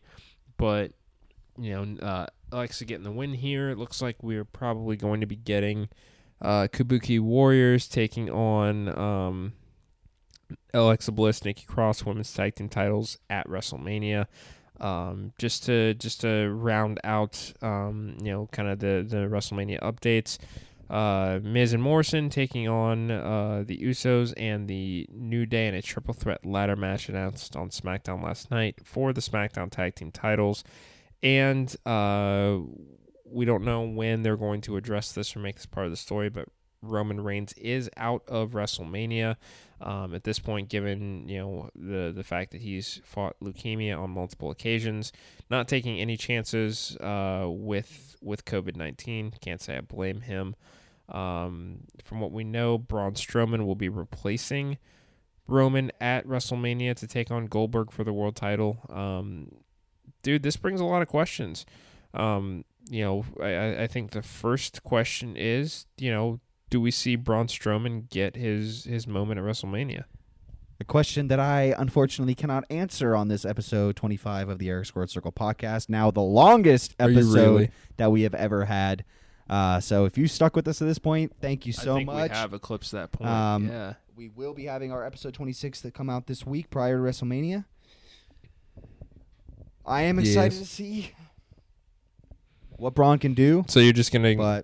So you have no thoughts yet on Roman? Can't. Oh, I mean, yeah, I think that's a good idea. Ultimately, just not to risk him. And since they love him so much, I mean, because they do, probably shouldn't put your favorite commodity and asset, talent, to potentially getting sick and risking his long-term health. For sure. Yeah, and especially because the first time that he went away to fight leukemia, for the second time, we weren't even sure that we would have Roman Reigns back now. I think that a lot of people thought that might potentially be the end of his career. Unfortunately, it wasn't. But if this is the guy that is going to be the face of your company for at least the next 5 to 10 years, they can't be too careful with him. I mean, I know that there are other stars that are quarantining. I've heard Dana Brooke, Rey Mysterio. Daniel Bryan is trying to self-isolate as best as he can as well. Everybody's trying to take precautions, and good on Roman for deciding that that's what he needed to do for him. So yeah, that is basically, ladies and gentlemen, our show. Yeah, 9 hours of TV, and you kind of cut out there, bud. Yeah, it's about that. It's about 2 hours. I'd say it's about like 13 hours of TV. Maybe it's a little less, obviously, for the no-house shows. But yes, we are the Eric Squared Circle podcast. We're both named Eric. We both like talking about the Squared Circle on our podcast. Hey, how you doing? We do. I got nothing else to say. I love talking to you, Eric. Let's talk again very soon. WrestleMania coming up, episode 26. Absolutely. It's been a great chat as always, E. This episode has been brought to you by, well, us, because we're not that popular yet, but not yet. We're going places. 25 episodes down, 25 to go, bud. How you feeling? Not sick at all. I feel great. Wonderful. It's tantalizing. Yes. I just like saying that. It is. Thank you so much. For Eric Ozio, I'm Eric Robinson. We'll talk to y'all next week. Bye. Hey everyone, thanks so much for listening to this episode of the Eric Squared Circle Show. If you liked what you heard, take a quick second to leave us a review, and if it's a 5-star, we'll read it on the air. We really want to hear from you guys, so if you have a question, trivia, interview ideas, or any other suggestions, we want to hear them. Shoot us an email at ericsquaredcircle@gmail.com. And don't forget, you guys are the reason that we do this show. It's the ultimate show by Smarks for Smarks, so what's not to love? Let's keep the discussion going on Twitter using the hashtag E2SC and join our server on Discord.